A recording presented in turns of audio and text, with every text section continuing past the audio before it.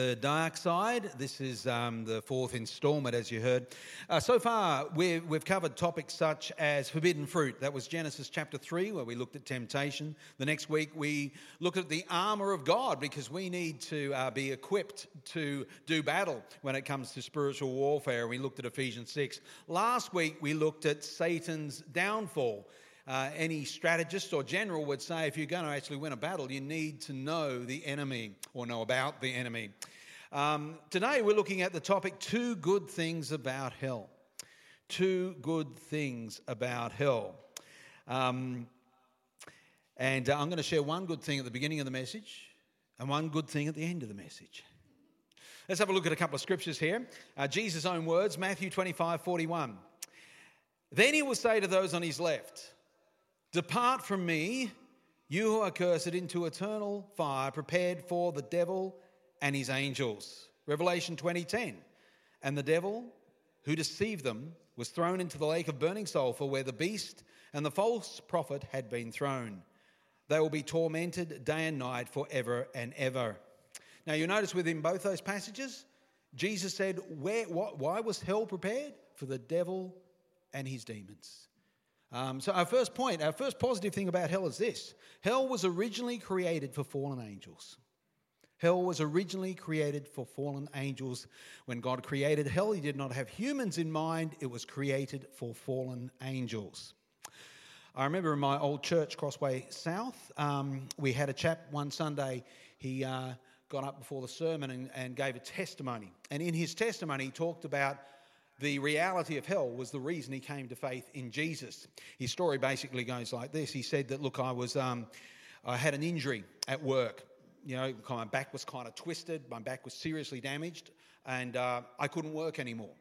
And as a result of that, I fell into deeper and deeper depression. I started to smoke marijuana, use other drugs, but I found they didn't really make things better. I started to have quite severe mood swings. My wife got sick of it because I was becoming really angry. And my children and my wife were both scared of me. And in the end, my wife got sick of it. And she decided she was leaving me. And in the thick of all of this, I thought, look, I just need to end this life. I hate life. I'm not going on with it. I just want to commit suicide. And somehow in the thick of all of that, he got this, he would say revelation. He didn't know Jesus, knew nothing about God, no church background. And he got this something of a revelation that hell was a real place. And he wouldn't be facing death. He'd be facing eternity, eternal punishment. And in the thick of that, it made him reconsider. He didn't know where the thoughts came from. Well, it got to the stage where he thought, look, he wanted to go through with it because he felt he deserved hell. But he was also quite concerned about it. He told his wife. He'd planned his day. He was committing suicide. He'd said goodbye to the kids. His wife, who was absolutely sick of him, said something like this. Get it sorted. All good. Oh, it's my mic off. That might have been why I was switching. And just to recap on that story, lost the mic there for a moment. He got to the point, despite the revelation of hell, he thought, look, I'm going to go through with it anyway. I don't deserve to live. I'm a bad person. And he planned it. He said goodbye to the kids and went on to say goodbye to his wife. And she said, told her that he was committing suicide. She said, yep, get it sorted. She was sick of him. Anyway, the day came and he got talking with his neighbour. And he said, I'm not going to bring it up with him because he will try and talk me out of it. He'd had a few talks with his neighbour. He knew he was one of those religious types. He'd invited him to church several times. But in the journey of conversation, he spilt the beans. And something he said was, he just talked about how he deserved hell. His neighbour confirmed hell's a real place. But he said, look, mate, we all deserve hell. You don't deserve it any more than I do. The fact is God loves you. He didn't create hell for you. He loves you. He wants you to come to heaven. Why don't you come to church with me? We've got this fantastic outreach at the moment. He came along, gave his life to Jesus Christ. He said, I was completely turned around, got off the drugs, my life completely changed. Now I just want the world to know that both hell is a real place and Jesus is a real God, and he can rescue anyone who places their faith in him. I realise that hell is certainly not a popular topic. But the interesting thing, I'm a bit of a student of Australian history of revivals. And when there's revivals in Australia, hell is preached on all the time. We get complacent when there's not a move of God. First full-length sermon I heard on hell was by Pastor Stuart Robinson from Crossway Baptist. Great message. And one of the things he said in there is we gospel preachers, we are guilty of the great omission. We don't want to talk about hell or judgment. We just avoid it. But the truth is, if you're called to preach the word of God, you've got to preach the whole gospel. And this has certainly been the case throughout history. In the 1700s, John Wesley, he says this, great revivalist.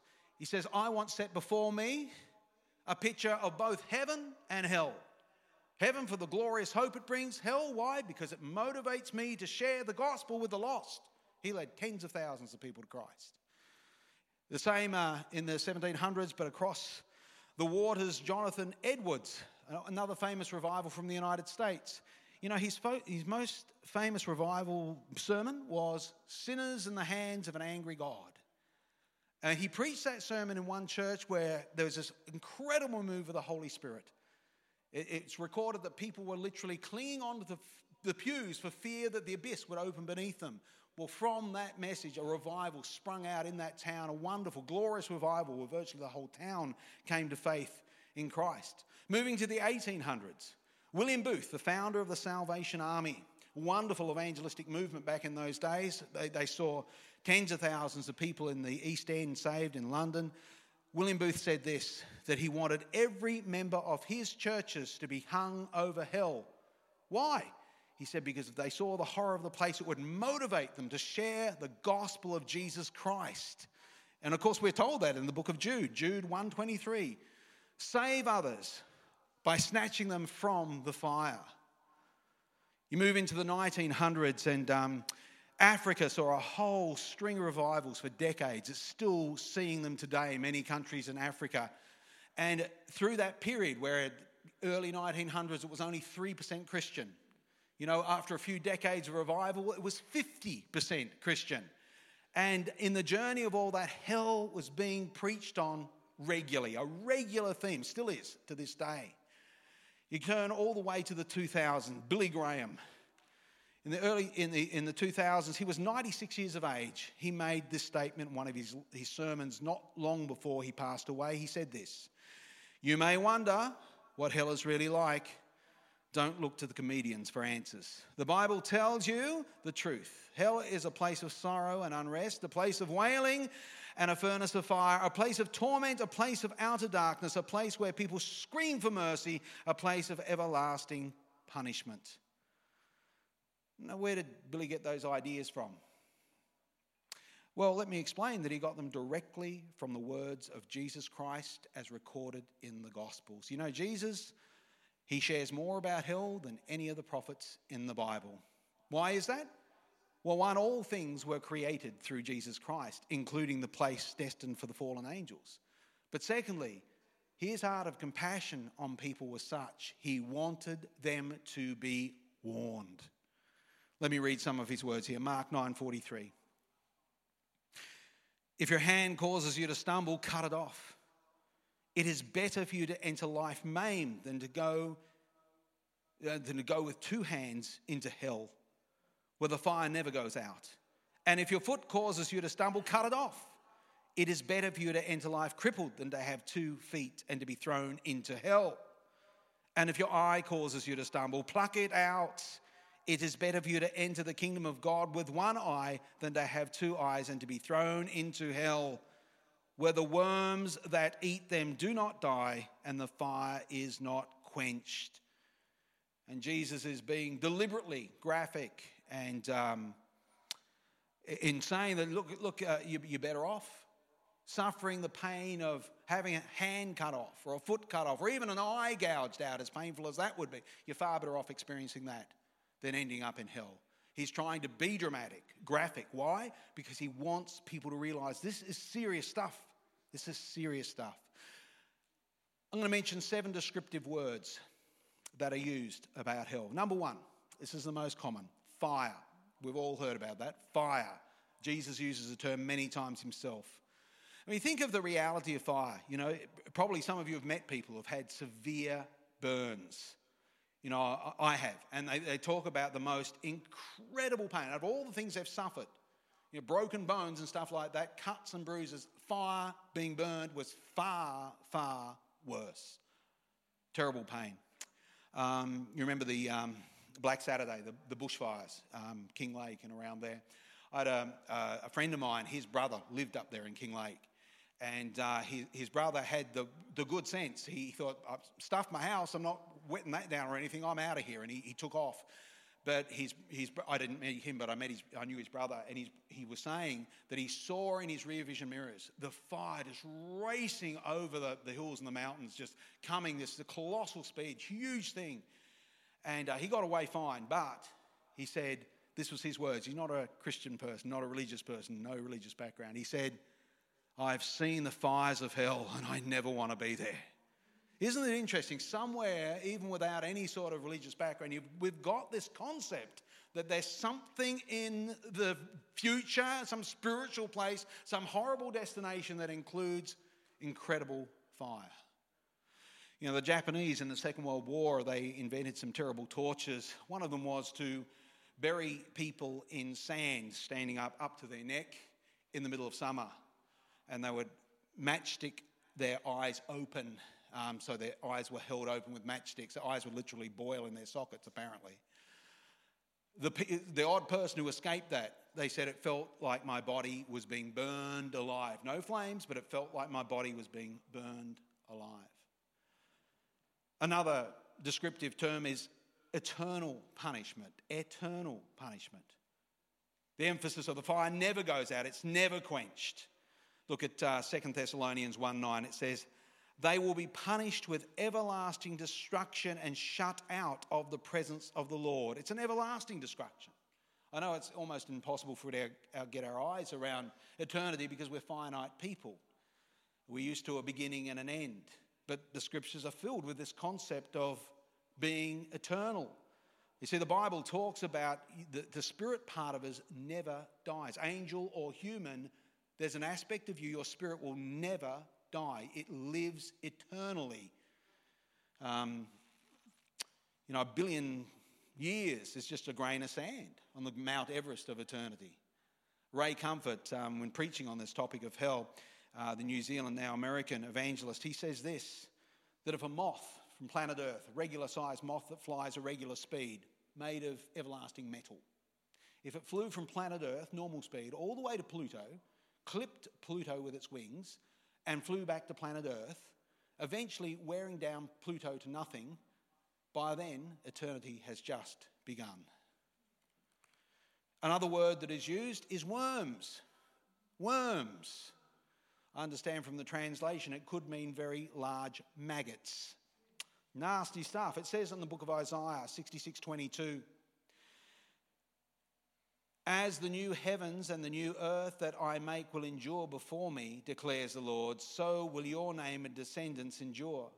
From one new moon to another, from one Sabbath to another, all mankind will come and bow down before me, says the Lord. And they will go out and look on the dead bodies of those who rebelled against me. The worms that eat them will not die. The fire that burns them will not be quenched. And they will be loathsome to all mankind. I remember watching a movie titled Escape from Hell, and in one of the graphic scenes of hell, it had people with great clouds of worms eating them alive. Actually, it's interesting, in the book of Acts, King Herod, he had recently had one of the apostles executed, James, and he stood in front of a large crowd, elevated with all of his fine robes on, and someone calls out, this is not a man, this is a God. He embraces that concept. God struck him down. And it says his body was eaten by worms or maggots for the next 3 days before he died. Perhaps his eternal punishment started early.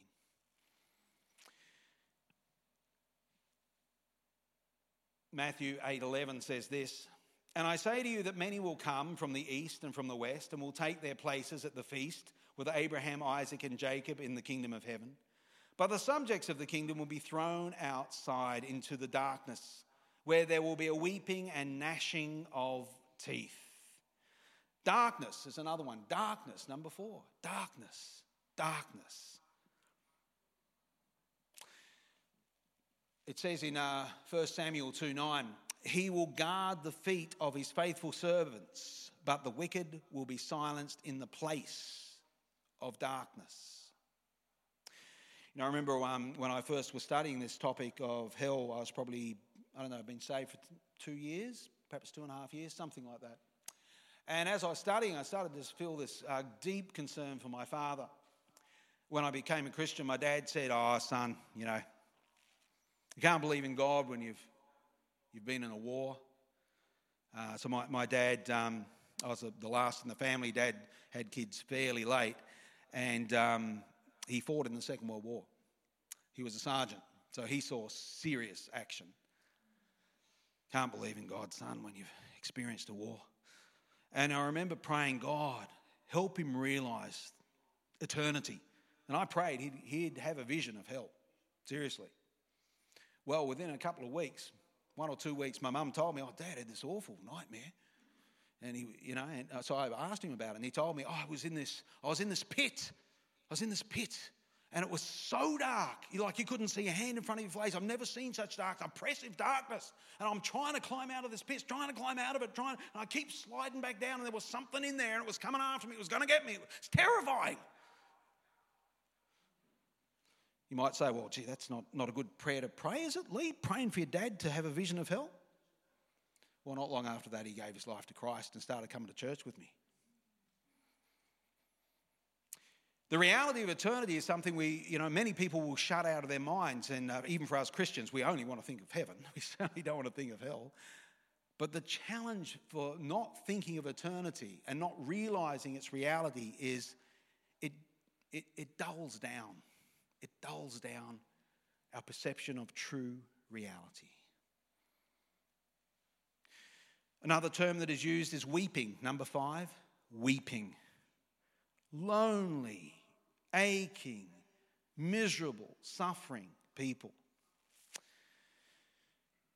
Bill Wise, in his book 23 Minutes in Hell, he talks about this out-of-body experience where he believes his spirit left his body, and one of the things that he talks about is the incredible sound of the weeping and screaming and crying that he heard in hell. He said that alone was just terrifying, oppressive, disturbing.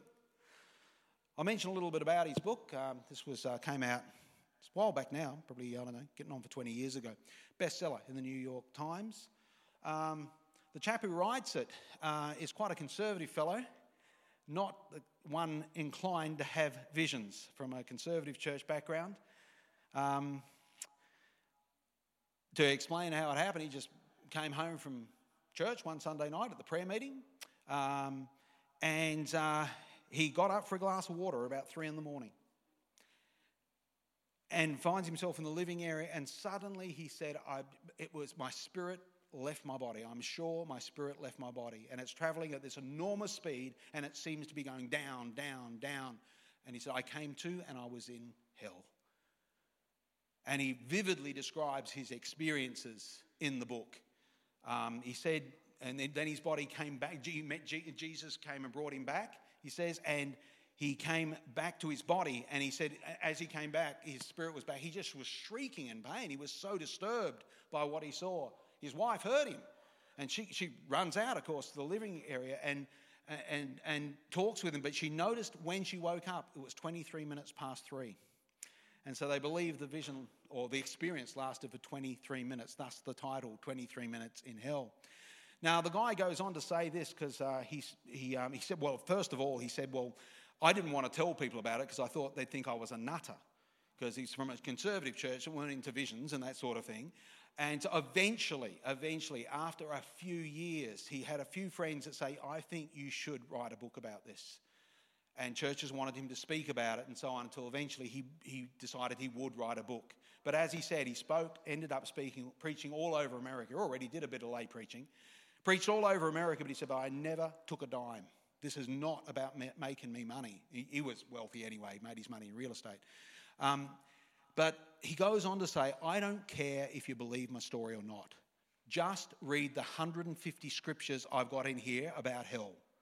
Because I think we have just forgotten about the reality of it. We need to be alerted to its reality afresh and anew, like the preachers of old. So I'd recommend that if you want to grab a copy. I think we've got one in our library too.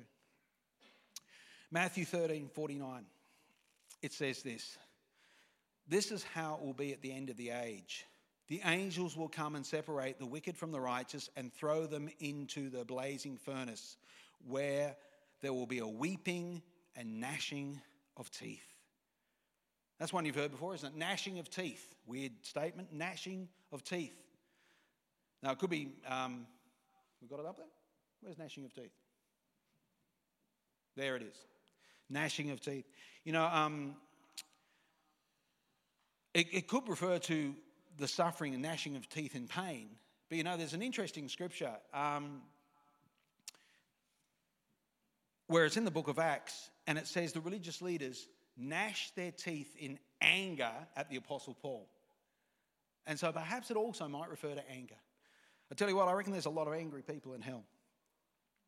Angry at themselves for not listening to the preachers, not listening to the Holy Spirit, perhaps not even listening to their own conscience, because I think God has placed a conscience in every one of us, certain awareness of God and the reality of eternity. Perhaps angry at friends who said this to them. Oh, what are you talking about, mate? Don't get all religious on me. I can't believe you're thinking of God. How on earth can you believe in God in a scientific age? Or friends that said, oh, you'll be right, mate. What are you talking about? You're a good man. Peter's going to let you in the pearly gates. You'll be fine. Angry at friends who said, oh, there's many paths to God. Just pick the path that suits you. If it's New Age, that just suits you. Just pick whatever path you like. Perhaps angry too at Christians in the workplace or family members who never warned them, even though they were committed Christians. We've looked at 6 words so far: fire, eternal punishment, worms, darkness, weeping, gnashing of teeth. But worst of all, can I suggest this? Worst of all, number 7, is separation from God. Separation from God. It tells us in the book of Thessalonians, 2 Thessalonians, this will happen when the Lord Jesus is revealed from heaven in blazing fire with his powerful angels. He will punish those who do not know God and do not obey the gospel of our Lord Jesus. They will be punished with everlasting destruction and shut out from the presence of the Lord and from the glory of his might. Now, in one sense, you might say, well, that doesn't sound quite as bad as the other stuff, just being away from the presence of God. But I think here on planet Earth, there's a lot of goodness, kindness, love, but I believe a lot of that's there because God is still present on this planet. You imagine in a place where all of those things are removed. No love, no forgiveness, no goodness, no kindness, nothing of that nature present at all. The chap Bill Weese, who writes that book, 23 Minutes in Hell, Bill Weese actually says that was one of the other traumatic things. He says the sense of nothing positive was absolutely overwhelming. It says in Matthew 10:28, do not be afraid of those who kill the body but cannot kill the soul. Rather be afraid of the one who can destroy both soul and body in hell. Now, they're the words of Jesus. And one of the things that I know it's a little difficult to understand, but there seems to be this emphasis on not just spiritual but physical suffering. And certainly in Bill Weese's book, as he sees what's going on in hell, he said the suffering was also physical. That somehow humans were reunited in bodily form. In other words, their spirit and body were reattached in some way. There was physical reality in hell, not only spiritual. Not just your soul, but your body, says Jesus. Great theologian Warren Wiersbe, he's probably best known for Back to the Bible. He wrote more than 150 books. Very theological, many of them, but also very accessible. His B series, B-E, sold millions of copies. He's pastor for many years, later professor of preaching, and if we pop him up here, Grand Rapids Theological Seminary is where he taught for many, many years, and this is one of his statements I'll read it. He mentions in his commentary on the Gospel of Luke that Luke 16:19 through 31 is not a parable but an account, as nowhere else does Jesus name a character in a parable. The Lutheran Bible commentary would agree with his comments. Let's read this next passage. You may have thought of it as a parable, but as this scholar says, it's an account. It's something Jesus is telling us about that actually happened. 16:19. There was a rich man who was dressed in purple and fine linen and lived in luxury every day. At his gate laid a beggar named Lazarus, covered with sores and longing to eat what fell from the rich man's table. Even the dogs came and licked his sores. The time came when the beggar died, and the angels carried him to Abraham's side. The rich man also died and was buried. In Hades, where he was in torment, he looked up and saw Abraham far away with Lazarus by his side. And so he called to him, "Father Abraham, have pity on me. Send Lazarus to dip the tip of his finger in water and cool my tongue, for I am in agony in this fire." You notice there within that passage, there's a whole bunch of different senses mentioned. First of all, he looked up. The rich man could clearly see. It says, "Cool my tongue." The idea was if Lazarus could just dip his tongue in water and cool my tongue for a moment, that momentary pleasure, I'd remember it forever, because there's no pleasure in this place. So taste was a part of the experience. Agony in this fire. So physical feelings, agony. Abraham's words, he can hear Abraham. So we've got a number of senses there mentioned within that passage. In other words, he's fully conscious. I remember William Barclay, Bible commentator, saying about this passage is Luke, the author, does not waste a single word. It's so precise the way this is told. The passage goes on in 16:25, says, "But Abraham replied, 'Son, remember that in your lifetime you received good things, while Lazarus received bad things. But now he is comforted and you are here in agony. Besides all this, between us a great chasm has been set in place, so that those who want to go from here cannot, nor can anyone cross over from there to us.'" You notice that final comment. You can't leave. You can't go from heaven to hell. You can't go from hell to heaven. You can't get, it's a decision that it's made here on earth. Once you're there, you're stuck there. And I realise in the 1100s, a theology titled purgatory was created. And the idea was, you can eventually, if you do your suffering long enough, you can eventually get out of hell and end up in heaven. Martin Luther in the 1500s, he was a Catholic priest, and he decided he would go back to the original source, to the Greek New Testament. And as he studied the Greek New Testament, he realised there's nothing about purgatory in it. And he knew why it had been invented, because he said that, the thing was at the time, indulgences were everywhere. What am I talking about? If you pay for an indulgence, that means you can free Granny from hell, because she was a nasty old coot. But look, if you pay for an indulgence, you could free her from hell. And Martin Luther realised this isn't in there.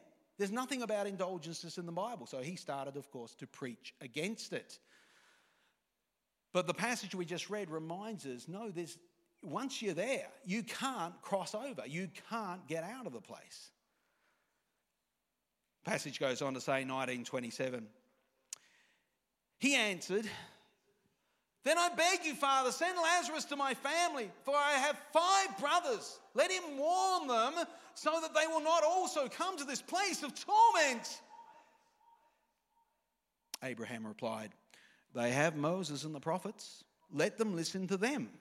"No, Father Abraham," said, "but if someone goes from the dead to them, they will repent." He said to him, "If they do not listen to Moses and the prophets, They will not be convinced even if someone rises from the dead.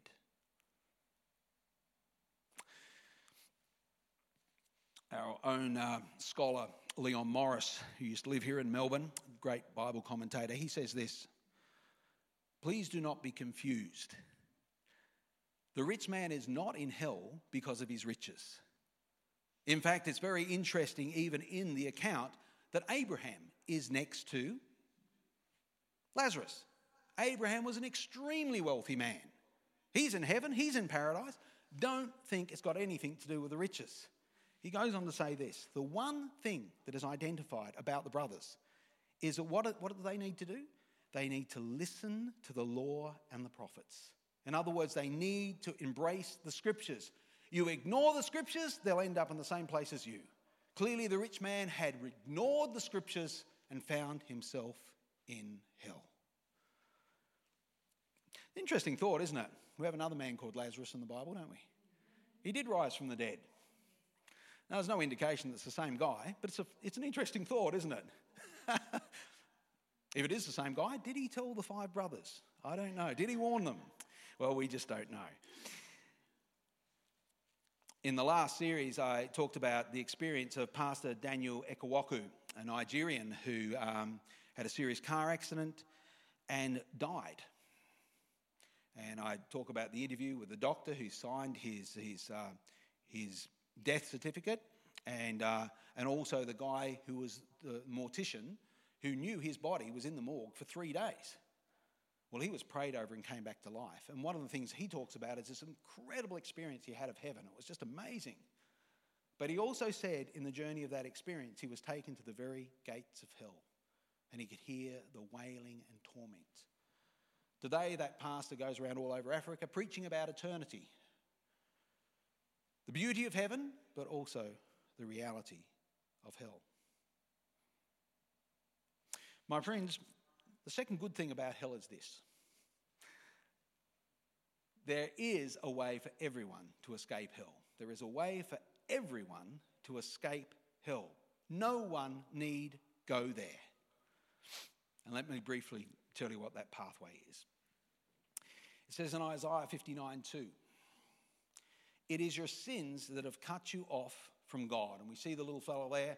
Well, see the man there standing on the cliff. Great chasm beneath him. On the green side, the idea is that's God. You can connect with God. He's over the other side, but there's a great chasm there. Your sins have cut you off from God. But Jesus, as we remembered in communion, has actually got an answer for that. All of us have shortcomings, failings. None of us measure up to God's holy standards, but forgiveness is possible through Jesus' work on the cross. And that's how this gap can be bridged. 1 Timothy 2:5-6. God is on one side and all the people are on the other side. And Jesus himself is between them to bring them together, giving his life for all of humanity. And here we see this image, the image of the cross there, bridging the gap. The eternal death is underneath that, but you can cross over by faith in Jesus. You can actually, the cross has bridged the gap to the point where you can have that relationship with God. How do we get that relationship? Remember a couple of wonderful verses, probably the most famous verse in the Bible, Jesus' own words. As he sits and talks with a religious leader, he says to him about himself, "For God so loved the world," Nicodemus, you could put your name in there. "For God so loved the world that he gave his one and only Son, that whoever believes in him shall not perish but have everlasting life." What did he mean by giving his Son? He meant to give his Son not only to live in this world, to be a model for us to follow, but to also die a cosmic death, a supernatural death, a death that was a sacrifice for the sins of humanity, making it possible for all who believe to come to God. In that verse, it talks about eternal life. What on earth is eternal life? Well, in the same book, John defines it by recording one of Jesus' prayers. 17:3, Jesus prays this: "This is eternal life, knowing you, the only true God." Eternal life is about knowing God. It's not only about our future, it's about our current. Eternal life starts the moment you come to know Jesus, and that assures your eternity in heaven. 2 steps to secure your place in heaven. Number 1, Acts 3:19. It says this: "Now repent of your sins and turn to God so that your sins may be wiped away." Firstly, turn to God that you might cross that bridge to eternal life. What do I mean by turning has to do with this concept of repentance, where you might be doing your own thing. You're walking in your own direction. You're doing whatever you want to do. To repent, to turn, is literally to turn. It's like, I'm going to go in a different direction. I'm going to do Jesus' thing, not my own thing. The second step is to trust. John 1:12 says this, "But to all who trust him and accept him, he gave the right to become the children of God." Trust. It has to do with faith, believing Jesus really is the Son of God, believing Jesus really did die on the cross for the sins of humanity, believing he rose again, believing you can know him today. By faith, people can escape hell. And I'm going to finish with a prayer where you can actually invite Jesus to be a part of your life and make sure you're not on your way to hell. Make sure you are on your way to heaven. That's certainly where Jesus wants you to go. I was teaching my son Zach a memory verse in the car after youth on Friday night. Very easy verse. Reference is not so easy to remember. 1 John 4:8. You know this one? You will when I say it. God is love. God is love. Just 3 words and yet so profound. God wants you in heaven. He wants everyone in heaven. He doesn't want anyone to miss out. But he's made a pathway that we need to be willing to follow. Let me lead you in this prayer. Let's be upstanding as we close in prayer. Let's stand up, everyone. I'm going to finish with a song in a moment, but right now let's pray this prayer. I'm going to read it first so you know what you're praying. It's up there on the screen anyway. A prayer of salvation. Lord Jesus, I do believe you are the Son of God. I do believe you died on the cross to take away my sins. I ask you to come into my life today and be my leader. I choose today to cross the bridge, escape hell, and walk into eternity. Shall we pray that together out aloud? I'll read it slowly this time. Let's pray it slowly. Lord Jesus, I do believe you are the Son of God. I do believe you died on a cross to take away my sins. I ask you to come into my life today and be my leader. I choose today to cross the bridge, escape hell, and walk into eternity. Friends, a simple prayer like that can secure your salvation. I'm going to ask Rox to come and pray for us, and we're going to prepare for a final song.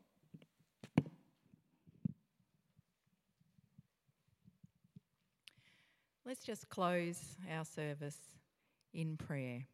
Father God, I thank you for the message that you have given Pastor Lee this morning to bring to us. And Lord, I just pray that each one of us will see the relevance of that, not just for our own lives, but also for those around us, that it will give us the confidence to be able to speak the reality of an eternity without you to those that we love and those around us.